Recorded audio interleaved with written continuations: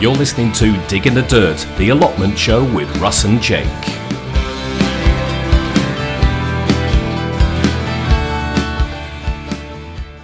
And welcome to the show. I'm Russ up here in Lancashire. And Jake, are you there on the line from Derbyshire? I'm here loud and clear, Russ. Hey, great to be back. Yeah, it's good to hear you, Jake. It's been a little while, hasn't it? Yeah, it has, yeah. It has been a little while. So we'll explain a bit about that, I think, as we go on. And, in today's show, what have we got in today's show? Well, we're going to be talking about what we've been up to on our allotments. We'll be talking about Jake's bad back as well, how that came about. Up and coming jobs we can be getting on with. We'll be talking about resources in the garden as well that you can find online if people are still out there, of course, on lockdown, and there's many people that are. We'll be talking about gardening news, and we have a fantastic interview with a garden centre very close to me up here in Lancashire. It's what I call a proper garden centre.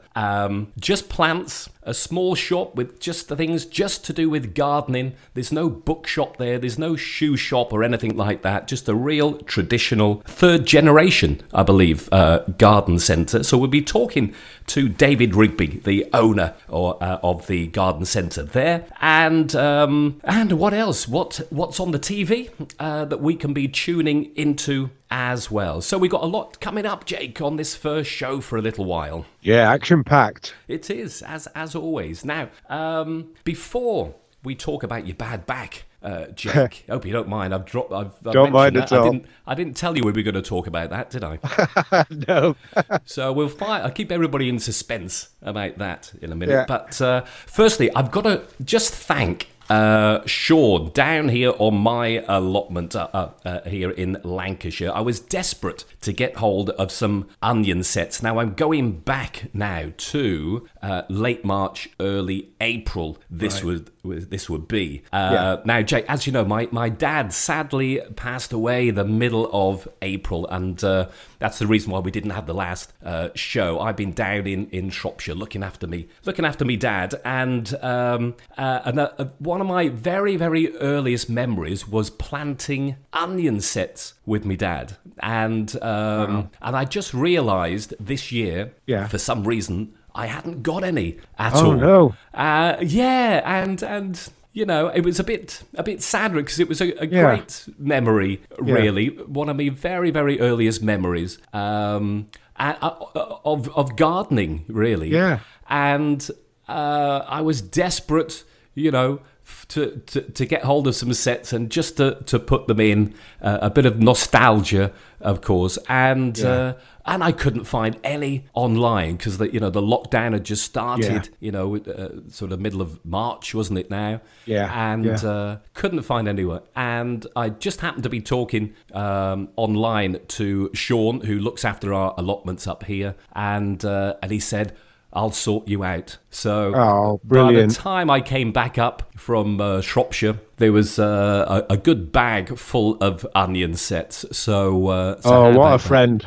That's brilliant. Yeah, absolutely. And I was just so chuffed, you know. Yeah. And it was lovely. So in they went, of course, and I'm pleased to say they're coming up, you know, really well at fantastic. The moment. But it's funny, isn't it? How certain things just trigger a memory, just little things like that, really, you know. Yeah, definitely.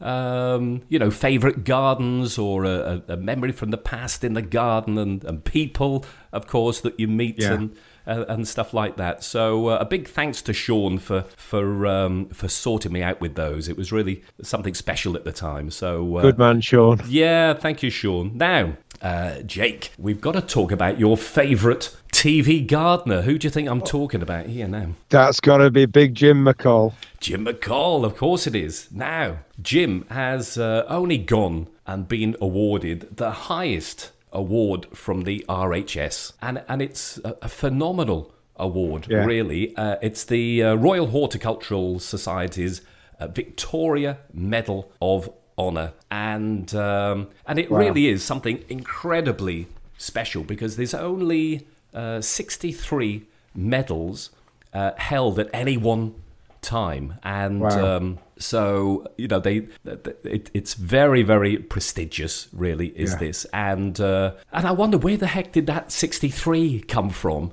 And apparently, I didn't know. So you know me, I go off on a mission, and it's for the 63 years that Queen Victoria was on the throne. Oh, wow, that's brilliant. Yeah, so it dates back, this medal, to 1897.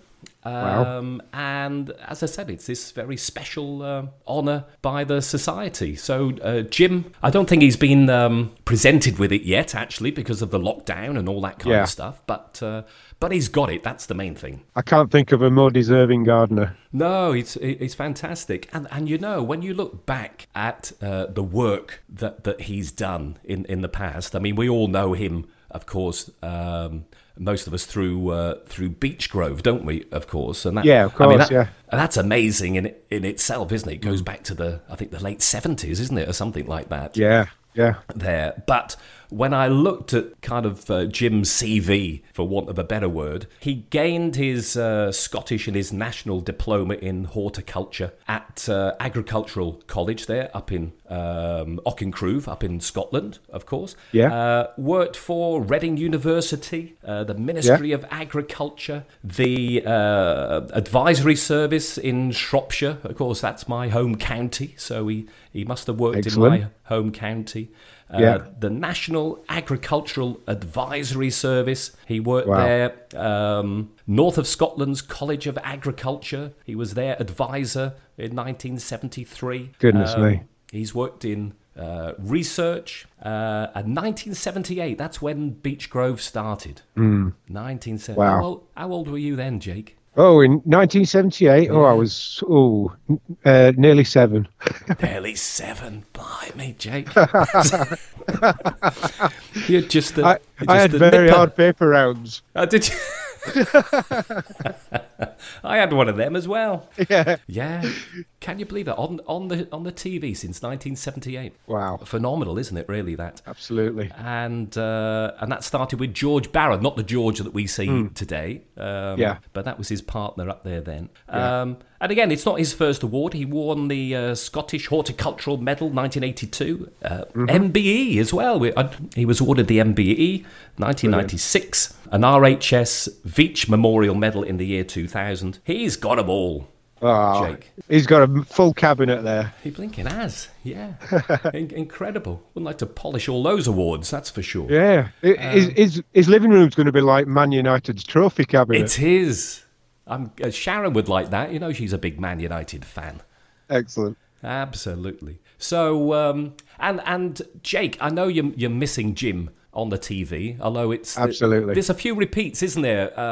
Now and again of Beechgrove, and Beechgrove repotted, is it? Or something like that? I can't remember now, but something like that. Yeah, and they have a few clips in the lockdown show of previous seasons as well, don't they? Yeah, so you can still...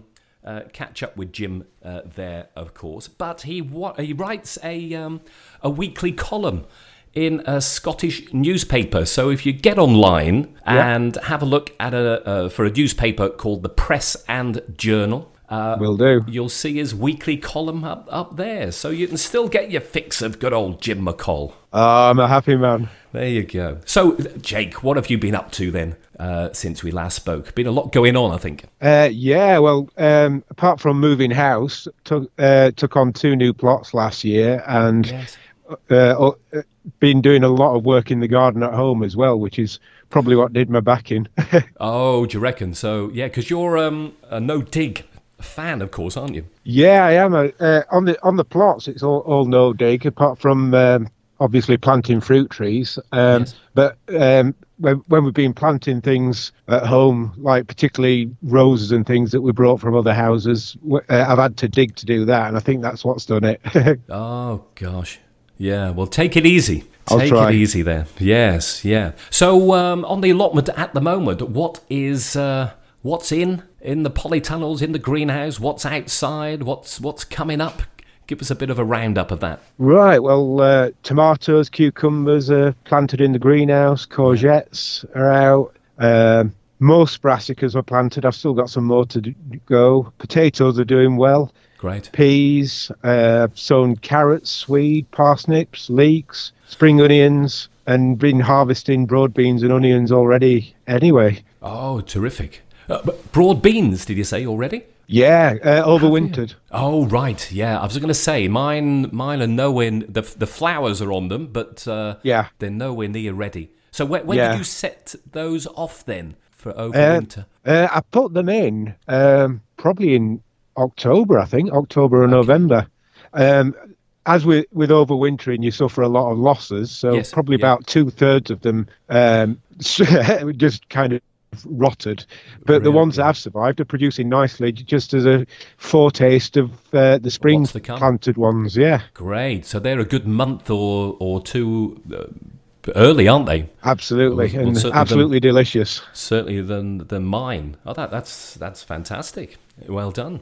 Well done. What have you got going, Russ? The greenhouse is pretty much empty now, Right. really. I've got succession salads coming Excellent, up yeah. there. Of course, seedlings coming up. I've got fennel. I haven't grown from seed before, so I've had a go at that, and so and they're looking pretty good and healthy. So they'll be. Excellent. I've just potted those on actually, so they'll be going out fairly soon. Yeah. Turnips. So Excellent. I've grown those in modules. Some are out now in the beds, but there's still a few stragglers in the greenhouse there. Yeah. So not so many seedlings. They're pretty much all out. But again, I've got me tomatoes coming up and cucumbers. Excellent. Peppers as well, sweet peppers coming up as well. So and I've cleaned the greenhouse. Excellent. I took the advice and I finally got round to cleaning the glass. And I tell you what, it does make a hell of a difference with the light coming in. Yeah. It So didn't. was that from the conversation with Malcolm? It was. It was. Excellent. Yeah. I just used. I know Malcolm uses a proper cleaning agent. I think his is a bit. Because I think he said, didn't he? He's down there in South Wales and against all the elements. So so mine was just a bit of elbow grease, soap and water, and away to go. They didn't look too bad, but actually, when you finish, it's the extra light coming in is really noticeable, really. So, definitely, yeah, absolutely. So that's looking, pretty clean and tidy and organised and everything else. Brilliant. So I think I mentioned before, because of the lockdown, I'm doing all my work at home, and I'm just saving probably three hours a day or more when I would normally be driving to and from wherever I'm working that day. So I'm just putting that extra bit of time to good use. So I've sorted out my shed, sorted out my greenhouse, and everything else. So what else? The gooseberries are coming on well. Excellent. Red currants. I planted them last year. They didn't do much last year, but this year lots and lots of berries coming up there. But I've just noticed the birds are Brilliant. Helping themselves to them. So I've just covered them up. So they're just covered up at the moment, but they're looking great, actually. So I'm pleased with those. I took some cuttings at the end of last year when I pruned it back a little bit. Oh, excellent. Yeah, so we've got 3 little plants for the future that are going to be coming up there. What else have I got? Strawberries. So we've had our first 3 or 4 harvests of strawberries out of the greenhouse. Oh, fantastic! So I've got big pots in the greenhouse to get a very early kind of crop, and but nothing outside just yet. So perhaps, mine are still flowering. Yeah. So perhaps another month or so, and they'll be out there. Garlic as well has done incredibly well. It seems to be a brilliant year for garlic. Absolutely, they've swollen up. Absolutely, probably the best I've ever had. So I've got some. I think they were early purple whites. So they're going to be ready probably. I think there's some ready now actually, but probably a week or two. And then I got some later ones that have got to develop a bit more.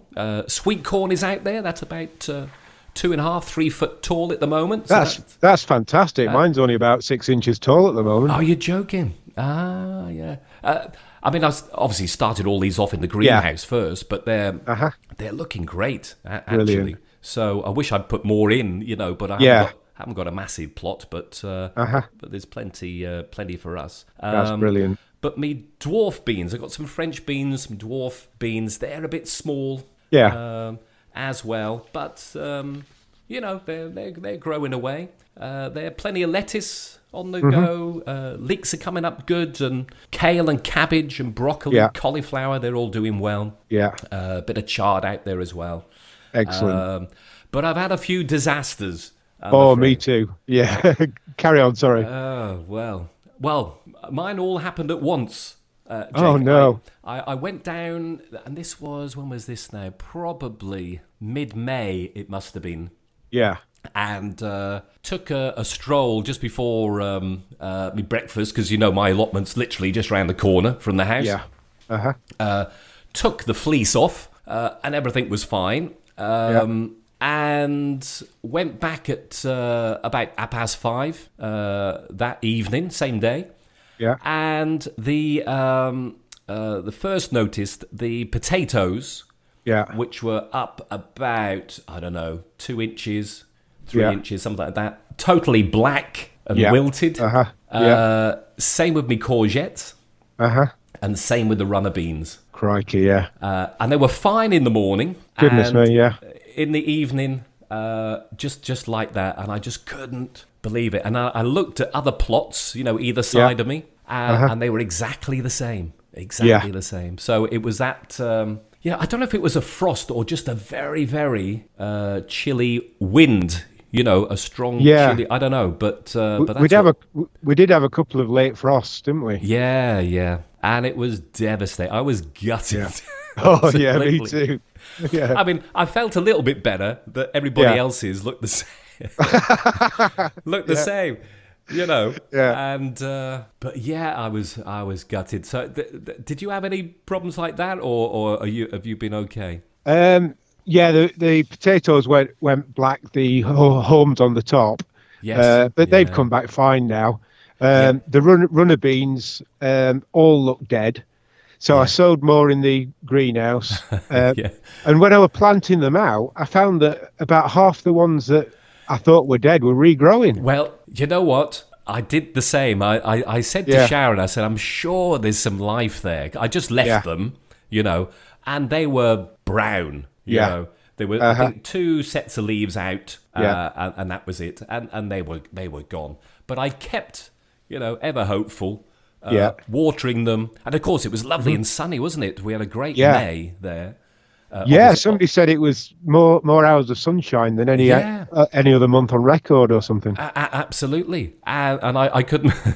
And of course we were hit with, I suppose everything, all that lush growth and that little late frost just did for it all. And I thought, blimey, what am I going to do about these runners? Because I love runner beans and absolutely. Putting the sticks up there. It's spring's coming, isn't it? When you start doing that. And I was gutted, I've got to say, about that. And I found 12 seeds in my little box of seeds and stuff.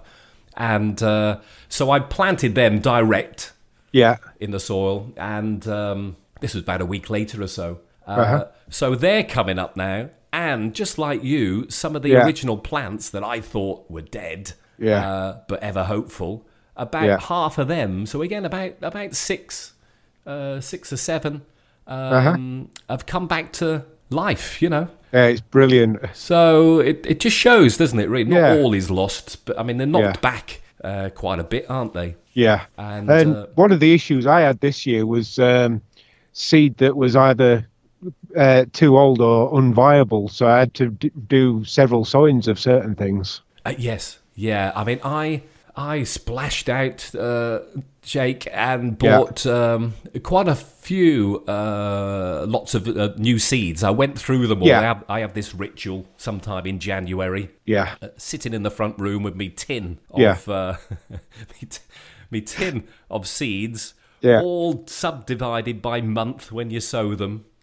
Brilliant. And I went through the lot, and some were a bit ancient. So I thought it's about time I bought some fresh seeds. So absolutely. So I didn't have that sort of problem too much this year, but Good. it just shows, doesn't it? You get hit with a frost like that, and you might just be lucky, and they might just come back. The courgettes, actually, they looked a bit desperate, but they've all come back. You know, Brilliant. So that's it's worth just persevering. But I tell you what, I won't be planting out stuff quite so early next year. That's for sure. No, me too. Yeah. No, you learn a bit of a lesson, don't you, really, for all that lot? Absolutely. So, plans for next month then, Jake? What are you doing? All right. Well, I'll be planting out more brassicas, particularly things that will be ready over winter and next spring. I'll be planting out squash, pumpkins, melons, and obviously keeping on top of the weeding. Of course, yeah. I'll be harvesting strawberries, potatoes. There'll be loads more broad beans. And like you, the garlic's done really well. I think it loved that dry weather. You know what? I cannot wait to harvest the garlic that's ready now. It just looks so good. I just can't wait for that. So that'll be good. Yeah, but I think it's just lots of hoeing, isn't it? And keeping the weeds down is the big thing from now on, isn't it? Really. Yeah, and I've been making some comfrey tea for feeding the tomatoes. Yes, I've done the same. I made some with nettles to start off with. Yeah. Which I think is better for sort of foliage, isn't it, really? Yeah, rather leafy than fruit. Things, yeah. Yeah. But I've just, about a week ago, I think, just started to prepare a comfrey tea in the bucket full of water with a brick on the top. That lovely smell. Yes. Yeah. So how long when you do that, how long do you leave that for before you kind of decant it off? About 3 weeks. Yeah, 3 or 4 weeks. Yeah. And what kind of dilution do you use then for your tomatoes? I usually put about a mugful to a watering can. Right. Okay. Yeah. So diluted quite a bit then, really. Yeah. Just a little bit of colour to the water. Yeah. You don't use that mug for your tea, do you, Jake? Not after that. I wouldn't. But it stinks, doesn't it? Oh, it does. It's awful. Absolutely. God. You have to keep a lid on it, don't you, really? You do, yeah. And there's some houses fairly close to the end of my allotment, so I make sure I don't store it there or do anything with it there, just for their sake, really. Yeah, you'd be an unpopular neighbour. Yeah. But it's good stuff, isn't it? Best stuff for your cucumbers and your tomatoes.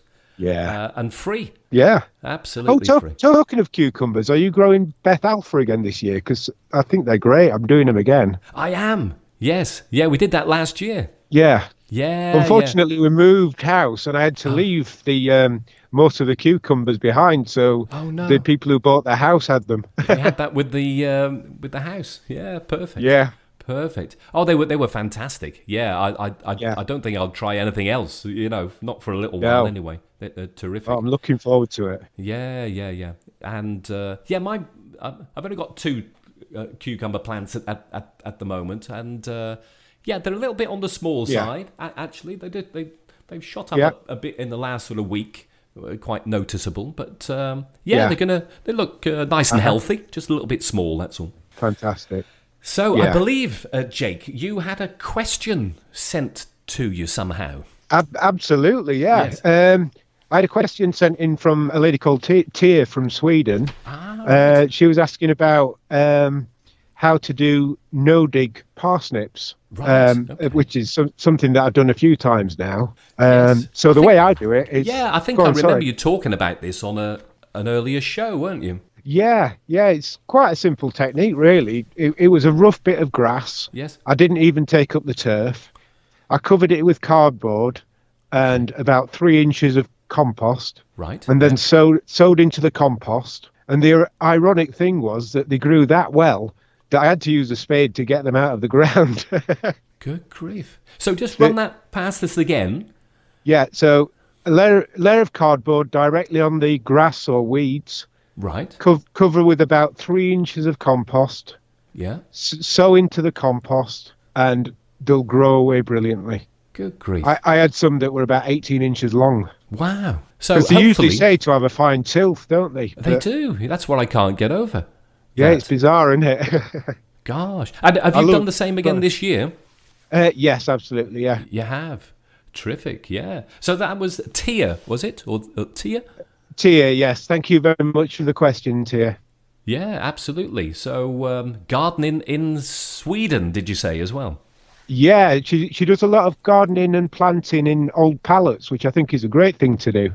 Oh, right. Oh, that's good. So just recycles them. Yeah. Builds them up, fills them full of compost, and away to go. Absolutely, yeah. It's a great way for people with smaller gardens as well, or if they've just got patios. That's right, or a little courtyard garden, or even on a balcony, I guess, of Definitely. a flat or an apartment. Yeah, it's funny, you know. A little later, or very shortly in the show, we'll have a chat with David, as I mentioned, from the local garden centre. Excellent. And one of the casualties, if you can call it that, of the lockdown is the availability of compost. Yes. Compost and topsoil. Yeah. Uh-huh. And we'll hear a little bit later. I think he had a delivery, an Arctic delivery of topsoil, because I was after some. Yes. It arrived, I think he said, on the Thursday or the Friday, something like that. 26 pallets of the stuff. And by Monday, so 3 or 4 days later, the lot had gone. Wow. I think a lot more people are gardening as well, aren't they? Because they've had the time to do it. Yeah, and you can hear we were talking about this because I think there's a nation out there of new gardeners, you know, which is great, isn't it? Which is great, yeah. Brilliant. Yeah, absolutely terrific. So that brings us on to a little bit of news, and not great news, actually, but I read last week, I think it was, that they reckon 1/3 of growers, so these are suppliers to our garden centres, etc., are forecast to go out of business by the end of the year. So it's not looking great, is it, really? It's an absolute tragedy, that. It is, really, and they sort of need all the support we can get. Absolutely. Because they obviously prepare everything for our garden centres to grow on, etc. And most of their orders, of course, just cancelled because of lockdown. So you've got to feel for them, really. So not good news there, and I hope that's not the case, really. Yeah. And something else I found just looking about, and if anybody out there wants ideas for gardening, ideas for themselves or ideas for their kids to get them into gardening, it's a really, really good website. It's schoolgardening.rhs.org.uk. So I'll mention that again. It's www.schoolgardening.rhs.org.uk. And on that website, there must be over 300 downloadable activities, all sorts of things on there. So from fact sheets about plants to recycling, you know, just like Tia in Sweden, how to make planters out of pallets and stuff like that. All sorts of recycling projects. There's science stuff on there, art things you can get into, and of course how to grow a whole range of plants as well. So it's kind of designed for kids and schools and that kind of thing. But they're really, really good resources. Really. Yeah, I use them a lot in lessons at school. I was thinking of you actually when I saw it there. Yeah. And I thought you must kind of tap into that and start using that. Oh, it's absolutely a brilliant website. Excellent, excellent. Yeah, I've just looked at a part of it, really. Yeah. You know, so, but it looks fantastic, absolutely fantastic. Right, I think, Jake, we'll just have a little break. Yeah. And we will just, as I mentioned, I popped down early in the week to one of my local garden centres and nurseries. It's Pimbo Garden Centre in Skelmersdale, up here in Lancashire. And it's owned by two brothers, third generation. And I just had an interview over Skype to stick with the social distancing rules, of course. Yeah. Just to find out what life has been like for a typical family nursery during the lockdown period. And I think you'll find it's an absolute fascinating insight to how they've had to cope with the coronavirus pandemic and all the fallout from that, and how they are obviously back trading again now, what they've had to do to get back open, and a little bit about what the future holds. So here's David Rigby from an interview just earlier this week. Hello, David, and welcome to the show. Now, I wanted to have a chat with you, really to hear directly from a family-run garden centre just how the coronavirus pandemic has affected your business and many others like yours, I guess. But before we do that, David, just give us a little background to the Pimbo Garden Centre up here in Lancashire. Hi, Russell. We're a small family-run garden centre. I think we're in the third generation now, and we have both myself and my brother both have children. Not too sure whether or not they'll end up being in it, but there's always the opportunity for them to take over. Okay, so it that's started off the fourth generation, sort of fourth generation, yes. In the wings, really. Yeah, good, very good. So how did it all start off, you were saying? It starts off with my granddad, and he was a show gardener. He just used to grow, and he had I remember when I was a young child looking through his sheds and things, and he had hundreds and hundreds of these first-class cards and second-class cards, and he used to grow chrysanthemums and tomatoes and vegetables and things. All the local shows around the county, I suppose. So I think that must have rubbed off with my father a little bit, but my father was an engineer, electrical engineer by profession. Yes. And he eventually rose to have a position of being the chief engineer, electrical engineer for Pilkingtons in Sellings. But we used to use my granddad's old greenhouses, but eventually we started building a few new greenhouses, and we ran a small veg shop out of the garage of the house. Right. And then we started building a couple of new greenhouses, and we started growing a few bedding plants, and it just sort of snowballed. Yes. And all the time your father was working at Pilkingtons when this was happening? Yes. I mean, mother was really running it. It was quite handy that, because my father's job was fairly well paid, so it allowed the business to reinvest everything it generated back into itself. Yeah. Plus, also my father could put a percentage of his wage into the business, so it allowed us to expand very, very quickly. And build a business. Perfect. And he also, and in 1981, he took voluntary redundancy out of Pilkingtons, and that then gave us a lump of money to be able to invest again into the business, and that expanded the investment. I mean, the expansion even quicker. Excellent. And you've always been at the same site there in Pimbo, is that right? Yes, it originated with Grandad's house, and then he gave my father some land to build his house, and I'm in our house, which my father gave me some land. So there's 3 generations of houses on the site at this moment in time. Right. Yes, I've got you. Yes, and your garden centre and nursery is tucked right between a lot of them then? Yes, yeah.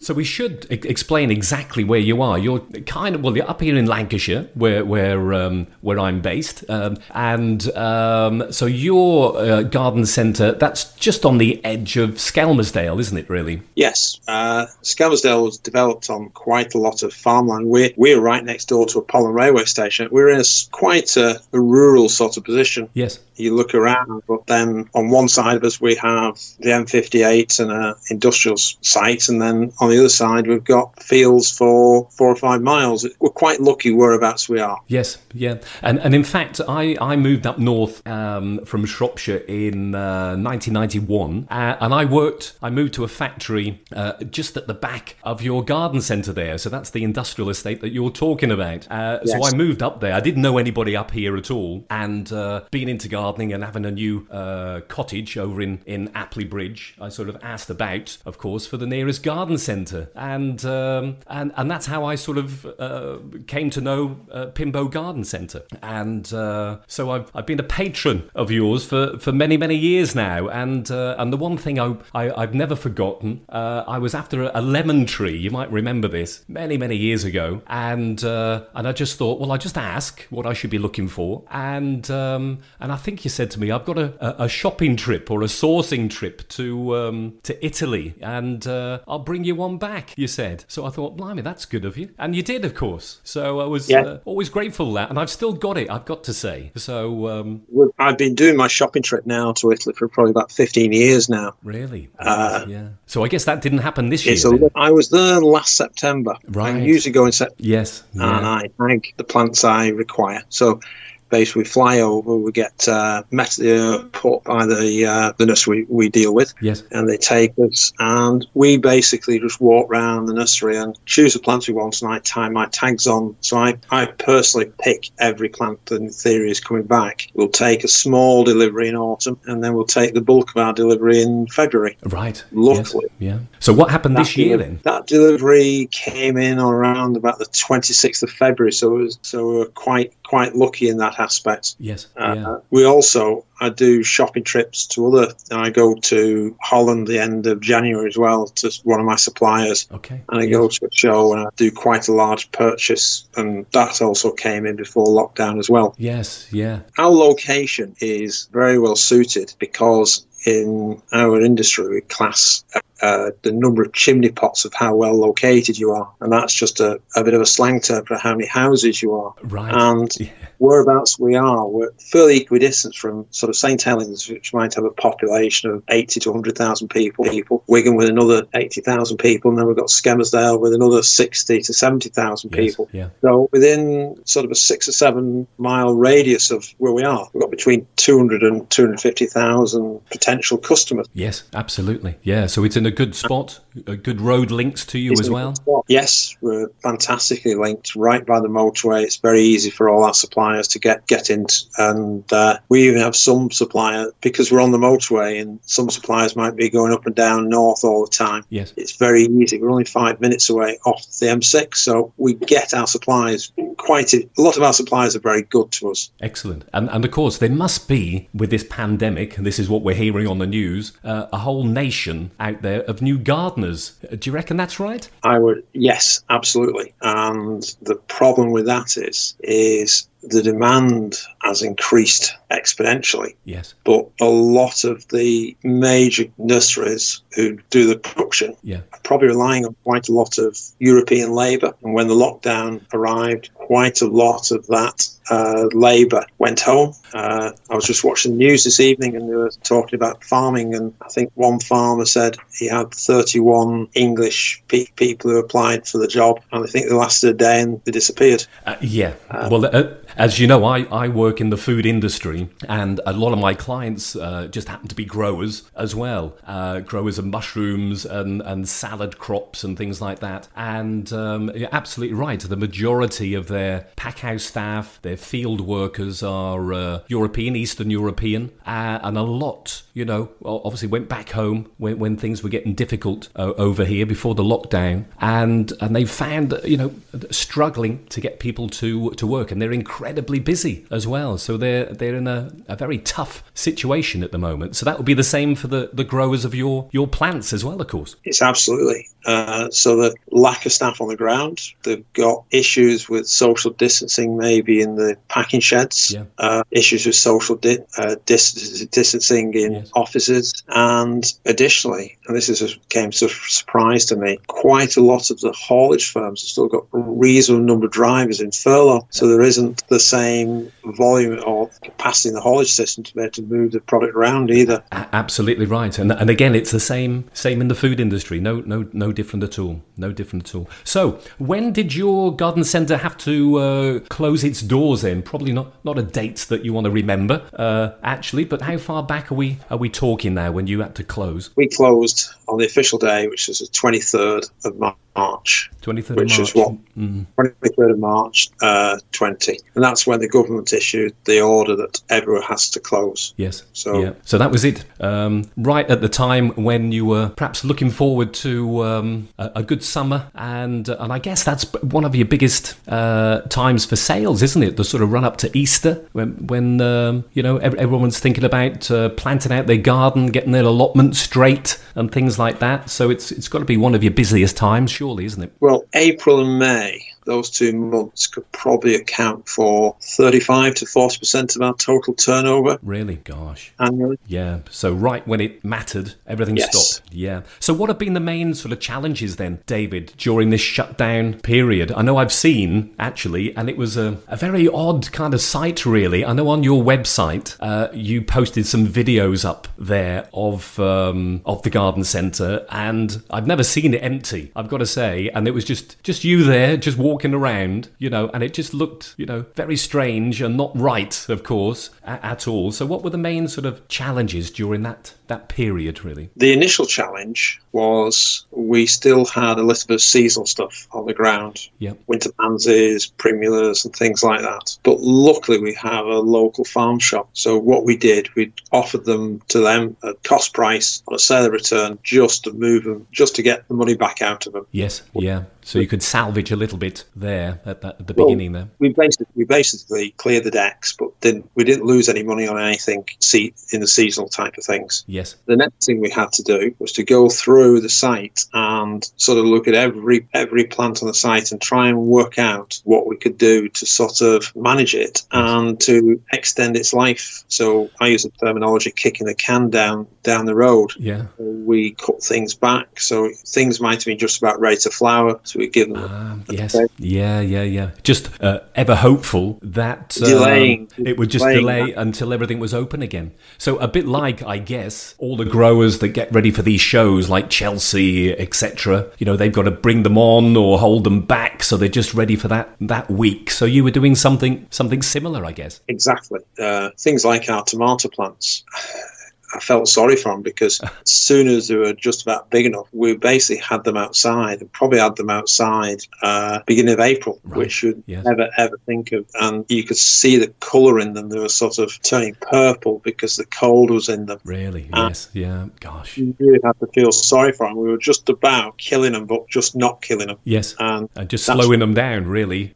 Slowing them down as far as odd times when the weather forecast showed a frost, we had to then lift them all onto trolleys and bring them all back in for the night, and we'd put them all back out again. And I guess you must have furloughed a number of staff there, or did you not have to do that? We furloughed all our staff. Did you? It was only myself and my brother left. Really? Gosh. So you had all that work to do with all the plants? Yes. I've probably never worked as hard in my life. And we're in 10, 11 weeks. We've probably had 3-4 part days off. Really? And then the rest of the time is 7 days a week, 10 hours a day, possibly 12 hours a day. Good grief. And it was just managing and trying to look after and just keeping the whole site looking good until we had this opportunity to open again. Yes. But we did start to do deliveries, but it was a bit strange because we had all this stuff, all these beautiful plants, but the only thing anybody seemed to want to buy was compost. Really? And it was difficult to grow their own. I guess they were buying seeds or something online. I guess would that be the thing? Yeah.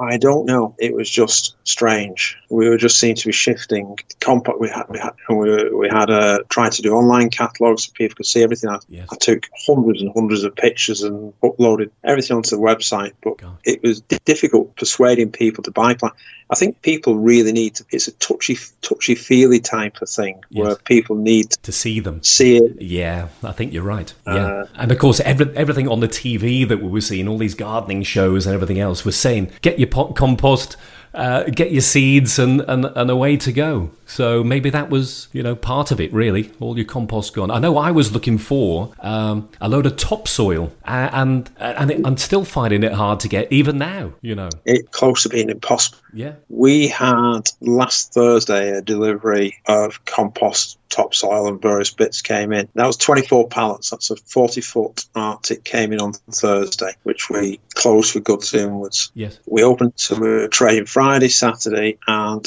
it had all gone by 3 o'clock on the Sunday. Good grief. What are they doing with it all? I don't know. The only other thing that happened when lockdown came is we produce all our finished goods from young plugs. Yes. And as soon as lockdown, and we juice everything on week numbers. So lockdown appeared on week 12 of the growing calendar, or just week 12 of the calendar. Yes. We spoke to our plug suppliers, and we thought it was a bit unfair to cancel the week 13 because we thought it was a bit too close, because they were probably already started packing and sending and things. Yes. So yeah. allowed week 13 to come in, but then we cancelled 14, 15, and 16 and 17 delivery weeks. Gosh.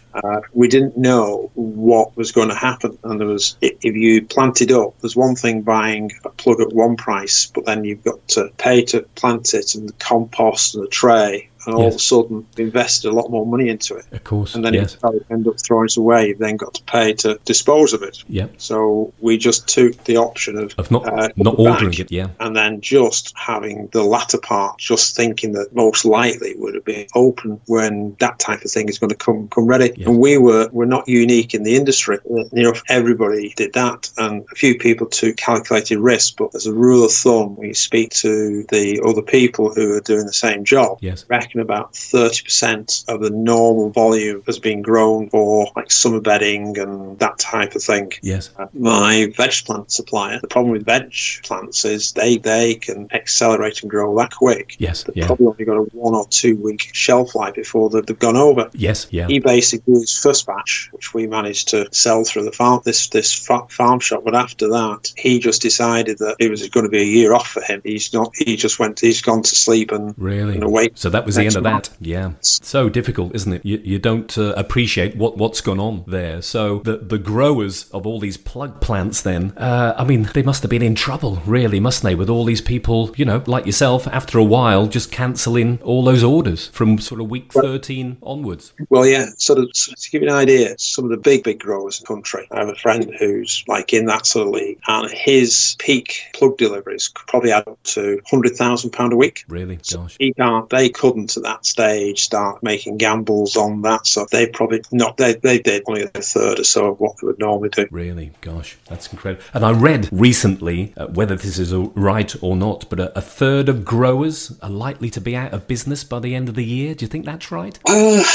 If you'd asked that question 3 weeks ago, before the garden centres had opened, I'd have probably said very, very right. Right. Yeah. Since the garden centres have opened, the trade has gone absolutely ballistic. Right. And okay, so it may not be such a bad picture after all. If they've got the stock, they're in a really good place. Yeah. The problem is, if they've only got a third of what they normally sell at, their income is only going to be a third. Yes. But there is huge shortages through the system. I have a perennial grower, and I was speaking to him today, and he was saying that they're working flat out during the day, goes home, has his tea, and I think it's like 1 o'clock when he's finished printing labels for the next day. Really? Gosh. He's that busy that he's probably going to be delivering perennials to me probably on Saturday or Sunday evening and stuff, because bring them himself. Really? Just because the wagon can't deliver the volume of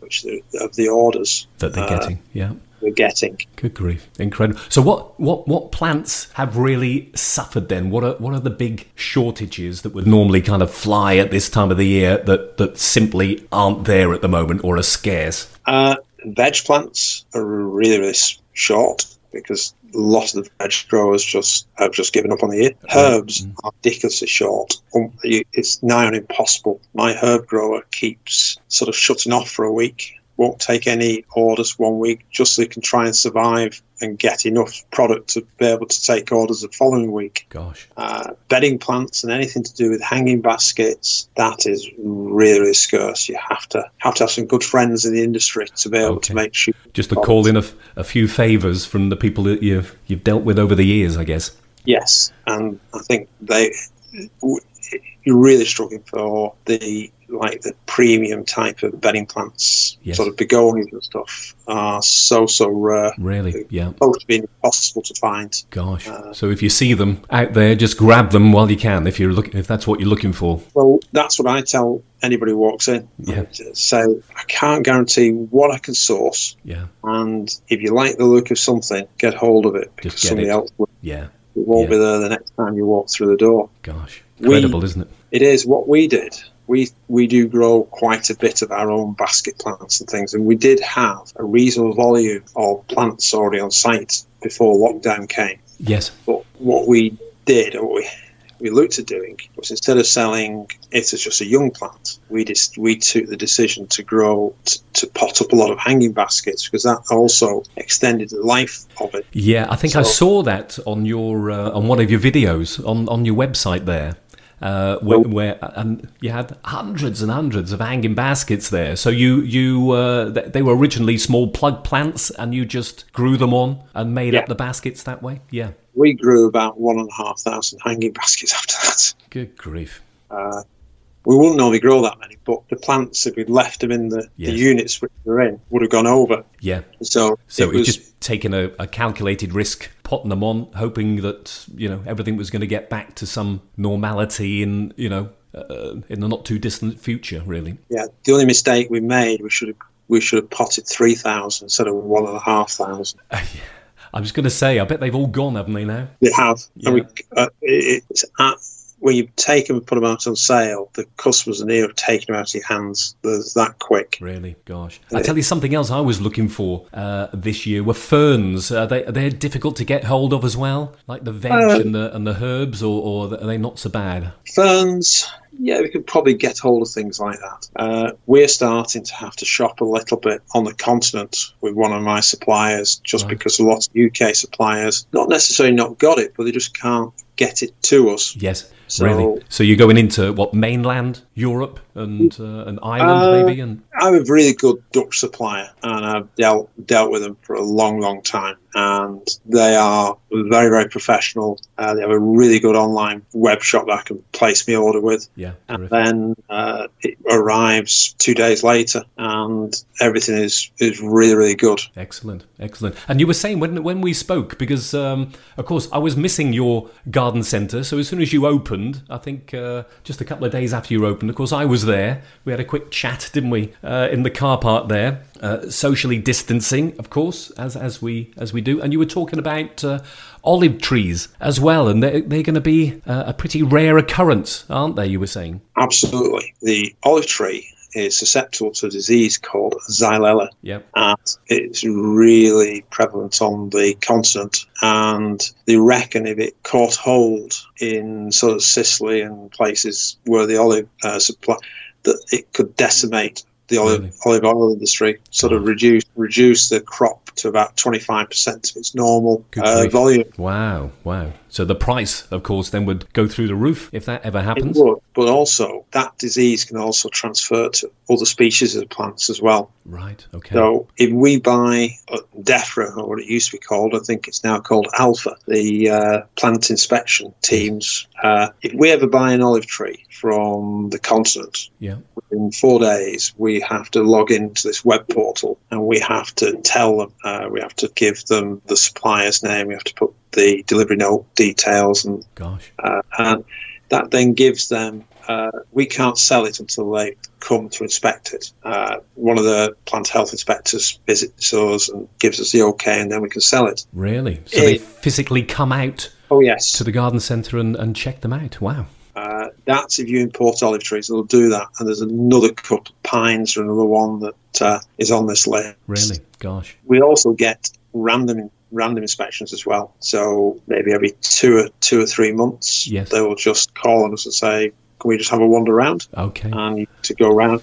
It's a bit like environmental health. I suppose just to make sure that you're buying from reputable sources and things like that, I guess. It is. Yeah. But the consequences of having a plant which has got an infection would be that plant would be destroyed. Any other olive tree would be destroyed within a 200-metre radius of it. Wow. Any other plant, and there's about 10 or 15 now, other families of plants, and the two big ones, which are lavender and rosemary, would also be destroyed. Because it can transfer onto that as well. Yes. Yeah. Then they would put a restriction on sales of any of those plants with a 5-kilometre radius of our site. Good grief. So any other person selling would be restricted. Yes. And additionally, they would ban us from selling them for 5 years afterwards. Good grief. Well, that's amazing. I never knew, honestly, that kind of thing went on. Never knew that at all. Gosh. So you've got to be so careful, haven't you, with your suppliers and the whole chain between them and getting to you? It is. Up to the 31st of December 2020, with the Brexit transfer, we don't need to get a health certificate with the plants. But if we buy lavender or rosemary, up to this, every plant that moves around in the UK or in Europe also has to carry what's called a plant passport as well. Right. So I've got a delivery coming in from Holland tomorrow, and they email me a complete list of all the plant passports. The passport will give you its country of origin, it'll have a code for the nursery, it'll also have the plant and the plant name on it, and it'll also go down to the batch number. Really? Yeah. So it's no different to sort of my field of work in the food industry with movement of livestock for the food. It's absolutely no different at all. Wow. But that guarantees the safety, of course, of all the plants that are traded around the world, I guess. It does. It's a bit complicated. When the plant passport sometimes is on a pot and it gets planted or it gets repotted and moved on, it's a bit difficult to look after it. Some smaller nurseries are really not really taking it on board. Some of the bigger guys have got the money and the staff are doing it very, very well. Yes. But it's another layer of paperwork for us, because we have to save all the plant passports for 3 years afterwards as well. Really? Yeah. Incredible. So that's all the traceability right through the whole system. Is. Yep. Okay. No different to the food industry. No different at all. Yeah, it's amazing, isn't it? But when we did get the go ahead for being able to reopen, yes, under COVID secure guidelines. So you had to read the 50-page document and ask yourself, can you make your site safe for your staff and general public to visit? Yes, absolutely. Which is we get some people who are turning up at the moment to assume the garden centre's open as normal. And it's a bit different. You're trying to tell them that you are open, but you're not necessarily. We're open under the new normal and not the old normal. Yes, and there's certain rules that they've just got to follow. It is. Yes. Yeah.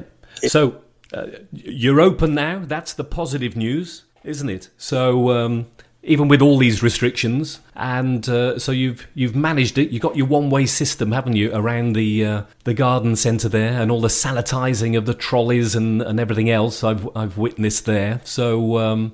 And it seems, a pretty organised, safe route. It must have taken a bit of thinking to plan that out, I guess. It did, but we're probably going to keep 70-80% of the alterations we made, because sometimes you can be in a comfortable rut. Yes. And you require something major like this that makes you think a little bit outside the box. Like the old IKEA approach. With their stores, you've always had to go in, haven't you? And around this convoluted route all around their stores, obviously well thought out and well planned, so that you don't miss a thing. So, and that's kind of where we're at now, isn't it? With all these places. It is a little bit. We tried to make it so people could still go back a little bit, and we didn't want to make it totally one way. We want to give people a little bit of freedom, because I don't think people are coming to a garden centre to have the same experience of like IKEA is 100% way. And I can understand where you're coming from. It's quite annoying sometimes. You know where you want to go, but you have to walk half a mile to get there. Exactly. Yes. Yeah. But we try to make it as comfortable as possible. When we looked at our site, and we're quite a large site, and when we did our risk assessment, we said we could have 40 people on site in a comfortable, safe environment. And that really was calculating that most people being in the internal areas. If people are external, they've had a lot more, but the problem is that people tend to congregate in one or two places. So, and that's one of the reasons why when we're entering in, we count people in, we count the number of person. Clicker in and the clicker to click out, so we can always guarantee we know exactly how many people are on site at any one time. Yes, yeah, and you feel comfortable. I mean, I haven't been out a lot at all during this lockdown period, I've got to say. And I've been fortunate enough to be able to work from home. So that's what I've done for the last, goodness how many weeks now, like a lot of other people. But it did feel, when I was there, a very kind of organised, relaxed kind of feel to it. Not too many people there, and you can see everything, like you said, and there's opportunity to kind of go back if you need to. So it's a good safe environment, isn't it? It's good. We'll possibly upset a few families because we had a maximum of 2 people per household. Yes, that's right. Yeah. Adults only, over 16s. Yes. Because the only problem with having young children is it's being able to control them, make sure they stay as a family unit. That's it. Yeah. But most people, they've got to understand, haven't they? I mean, it's a serious thing, isn't it, that we're dealing with here? Well, you've been through a lot, David. You're not going to forget this year in Honey. That's for sure. No, well, trade-wise, has been unbelievably brisk. I bet. We reopened on the 18th. Yes. We could have opened on the 13th of May, but it took us until the 18th to get our site right and ready. Yes. But in those 12 days we opened in May, we did the same trade as we did in the whole of May previous year. Really? Okay. So financially, if all goes to plan for the rest of the year, then it's not looking too bad for you, would you say? We'll be between 25 and 30% down in turnover. Right. On the year. Yes. But turnover isn't everything. Our costs will have been dramatically reduced. Absolutely. Yes. Yeah. Got our rate reduction, so we've got no rates, and we got our grant. So yes, we're fortunate in that, and we're quite an old-fashioned business that our parents taught us that we should always have a rainy day account. So we always had some money behind us. So the trade we've done now, myself and brother were talking that if things went back into lockdown, we could probably survive until next March now without really trading. Yeah, so just by being sensible approach and a sensible approach to business over the years, really, and that's sort of put you instead to last. Where I think a lot of people sadly they're not going to, are they? In a lot of different businesses, not just in your industry. The hardest part we've got is the coffee shop aspect of our business. Is how we restart that without it losing too much money. Yes, yeah, because you can't get the covers in, can you? That's the problem. And that's your expertise in the food industry aspect. It is. Yeah, I'll give you a few tips when I next see you. Well, David, many, many thanks for your time. I know you're incredibly busy, and I do appreciate just taking a little bit of time out to talk to us, just to give all the listeners out there just a little insight. I know we hear about garden centre industry on the news, but there's nothing better than hearing it from somebody that's in the thick of it and has been there, really. So thanks very much for your time, and we wish you every success now that you're finally open again and serving this nation of new gardeners out there. I just hope they stick it out now they've started. That's the thing, isn't it, really? It is. I think they will, especially as I don't think they'll have many other options to do this summer either. So I think people will be spending a lot more time in the gardens anyway. I think they will, and hopefully they'll enjoy gardening. And of course, all the veg is kind of coming up for harvesting now. All the salad, isn't it? And all the courgette plants are coming up. And I'm just glad, after what you said about veg plants being scarce, that I kicked everything off in February this year. Growing me seeds and everything else. So I'm thankful for doing that now. My allotment's pretty full at the moment, and Jake's is as well, So I think we're one of the fortunate ones, I think. Well, thank you very much, David, and thank Andrew as well. Good luck to you and your team for the rest of the year. Thank you very much. Thank you, Russell. No problem at all. And if you want to check out David and Andrew's Garden Centre, their website is www.pkgarden.co.uk. pimbogardencentre.co.uk. That's pimbogardencentre.co.uk. Well, that was David there at Pimbo Garden Centre over in Skelmersdale. And that was a fascinating insight, wasn't it, Jake, there? Absolutely, yeah. It just shows how difficult it's been and why we should all support local family garden centres rather than just going to big chain stores or whatever. And also the awful thing about the olive trees. Absolutely. Yes, yeah. And I didn't realise it affected lavender and rosemary as well, you know. Yeah, goodness me. Incredible. So if you're looking for an olive tree or you fancy one, I think they're going to get scarce, I think, as David said, in the future. So now might be the time to get one from a good, reputable source as well, I think is the absolutely, the key yeah. there. Yeah, absolutely, yes. And of course... The important thing with the plant passports. Yeah. You know, that was totally... I had no idea about plant passports. Me neither.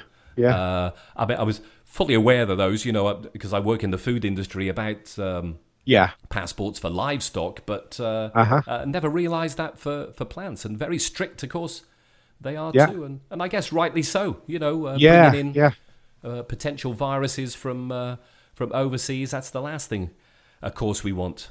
Definitely, yeah. Now, so thanks again to David for taking the time out to talk to us there. So thank you, David. That was brilliant. It was, yeah, and no doubt we might be back there to see how they're getting on a bit later in the summer. I hope so. Yeah, definitely. Now, some of us have got a bit more time on our hands, so we can catch up on the TV, our favourite gardening shows, or we can support Jake's shares in the iPlayer. There, I know you're a great fan of the iPlayer. There, yeah. So it means I can fit round a busy life to watch all my favourite things as well. That's the thing these days, isn't it? You can watch them anytime, really. So what have we got on, Jake, at the moment? We can be having a look at and watching. Well, I'm really enjoying the Garden Rescue show at the moment. Some of the episodes have got Charlie Dimmock and the Rich Brothers. Oh, of course, yes. And Arid's in some of those as well. I think they're really good. Yes, yeah. I've been enjoying the Big Ideas, Small Spaces with Monty Don. Yes, of course, yeah. And the Grow Your Own with Alan Titchmarsh has been really good as well. Yes. This is Grow Your Own at Home. Yes, that's the one, yeah. Yeah, and I tell you what's really fascinating is seeing some of those presenters own definitely gardens, isn't it? Yeah. There. And there's Frances, isn't there? She's down there in, is it Felixstowe or somewhere down there in Kent, with a tiny courtyard garden, isn't it, to her house down there. But it's just been transformed, isn't it? Absolutely fantastic. Yeah, it just shows you, no matter how small your garden is, you can do wonderful things with it. It is. Yeah, and of course, and she's great into recycling again, isn't she? And yeah, she is. And all that stuff, and just nice and bright. And of course, they've got the best of the weather, haven't they, down there? So of course, yeah. No excuse, no excuse at all. So yeah, I'm enjoying that actually. So that's Grow Your Own at Home. Gardener's World, of course, still on there, and a little insight to some of their own gardens. We're used to seeing Monty's estate, aren't we? Yeah, and Nick's is coming along as well, isn't it? It is. Not Nick. Adam Frost. Adam Frost. Yeah, that's nice. I like that. The woodland kind of garden and the little seating areas. Fantastic. Yeah, and of course Beech Grove there. Oh yeah, the lockdown episodes have been absolutely brilliant. They are, aren't they? Really. So, and again, you have a little insight into most of their homes or their gardens, and George, he's always got loppers or secateurs in his hand, doesn't he? He has, yeah. He likes to chop everything down. I know, he's like the Grim Reaper. Yeah, thinking crazy. But and all these little recycling gadgets from old milk bottles and stuff. But but joking aside, lots of ideas, isn't there, that he comes up with there. And fantastic. I love Brian's slot about perfect plants for the tight Scot. Yes. Well, that's true, isn't it? It's brilliant. Absolutely brilliant. Fantastic. And I tell you what, I've just finished. I think I might have one more to go, and that is, what's it called now? Grow, Cook, Eat. Grow, Cook, Eat. Yeah. Now, you can only get this. You can get it on the website. I'll give that out in a second. But you can get it on Prime if you subscribe to Amazon Prime. It's the third series now. And the thing about it that I really like is it just takes one plant, one vegetable, and they take it right from sowing the seed right through to harvest. And that's all the half-hour program is about. And Michael Kelly is the fellow that grows it on the allotment. And Karen O'Donoghue, the other presenter, she is a container grower. So she does whatever you can, grows exactly the same thing in containers. And it's been great, actually. They've done chard, they've done broad beans, courgettes, sweet corn this series, strawberries as well. Brilliant. And it takes you right the way through absolutely everything that you need to know. And then they cook something a little bit different with it at the end of the program, you know? So, I love that part of it because it shows all the different things that you can do with different ingredients. Really imaginative. It is, and very simple, very, very quick and very simple meals. And I love that. So, and if anybody out there wants to watch it and you're not on Prime or anything like that, all you need to do is to go to the website, and that's GIY. That stands for Grow It Yourself. So it's GIY.ie. GIY.ie. And you simply go to the TV show on the menu. Just click that, and I think every series is up there, including the latest one as well. So really worth checking out there. Brilliant. Absolutely. And, of course, we can't leave the radio out, can we? So Gardener's Question Time every Friday. 3 o'clock. And again, they're fascinating, aren't they? They're great. Yeah. I love Pippa Greenwood and Bob Flowerdew as well. Yeah, they're fantastic. Loads of experience there. Yeah. And it's the questions they get just from ordinary gardeners, isn't it? And it's a bit of fun as well sometimes. So that's... Yeah, dead right. That's good. That's good. Right, on to the bit of the show about garden shows and events. Well... this is going to be short and sweet, isn't it? There aren't any. Exactly. So that's the end of that then. So no shows, no events on at the moment. However, the RHS, they have rescheduled the Hampton Court show for September the 10th to the 15th. So fingers crossed. You know, it's going to be on. Who knows? But at the moment, it's going to be preview day on the 9th of September and the show on the 10th to the 15th of September, all being well. And the Harrogate Autumn Flower Show, that is planned also for September the 18th to the 20th of September. That's at Newby Hall and Gardens. So... it's just checking the websites to see whether they're going to be on. Let's hope they are, you know, in a safe way. It'll be really interesting as well because it's a totally different season to when a lot of the shows are on. So you'll get a different palette of plants. Absolutely. Yes. Yeah. So, well, let's hope so. Give the industry a little bit of a boost. And for those that have missed their shows, and I'd planned to go to Tatton this year, and I think you were going to go to Chatsworth, weren't you? Chatsworth, yeah. Yes, yeah, that's a shame because that looks a lovely show. I've not been, but it's a great setting, of course, isn't it there? Oh, it's beautiful. Capability Brown, what a genius. Yes, yeah, it looks fantastic. So if you're missing all those, you can still see a little bit of Chelsea. There's a virtual Chelsea on the internet. You can either go to the RHS website, that's rhs.org.uk, and there's links on there for virtual Chelsea, or you can go to YouTube, just search for virtual Chelsea, and there's loads and loads of short videos from the people that obviously would have exhibited there. Yeah. Some of the designers take you again round their houses and their gardens, and there's a great one actually by Andy Sturgeon. Yeah. Again, he's got a small garden at his house I think he lives in Brighton. So it's just a little tour of his design for his own little garden in Brighton, and that's a great little video to watch there. And there's videos from the growers that would have supplied some of the show gardens and the nurseries about what they're doing, how it's affected them, and things like that. So they're good little kind of short snippets, really. There. Brilliant. Well, Jake, we've gone way over our usual show.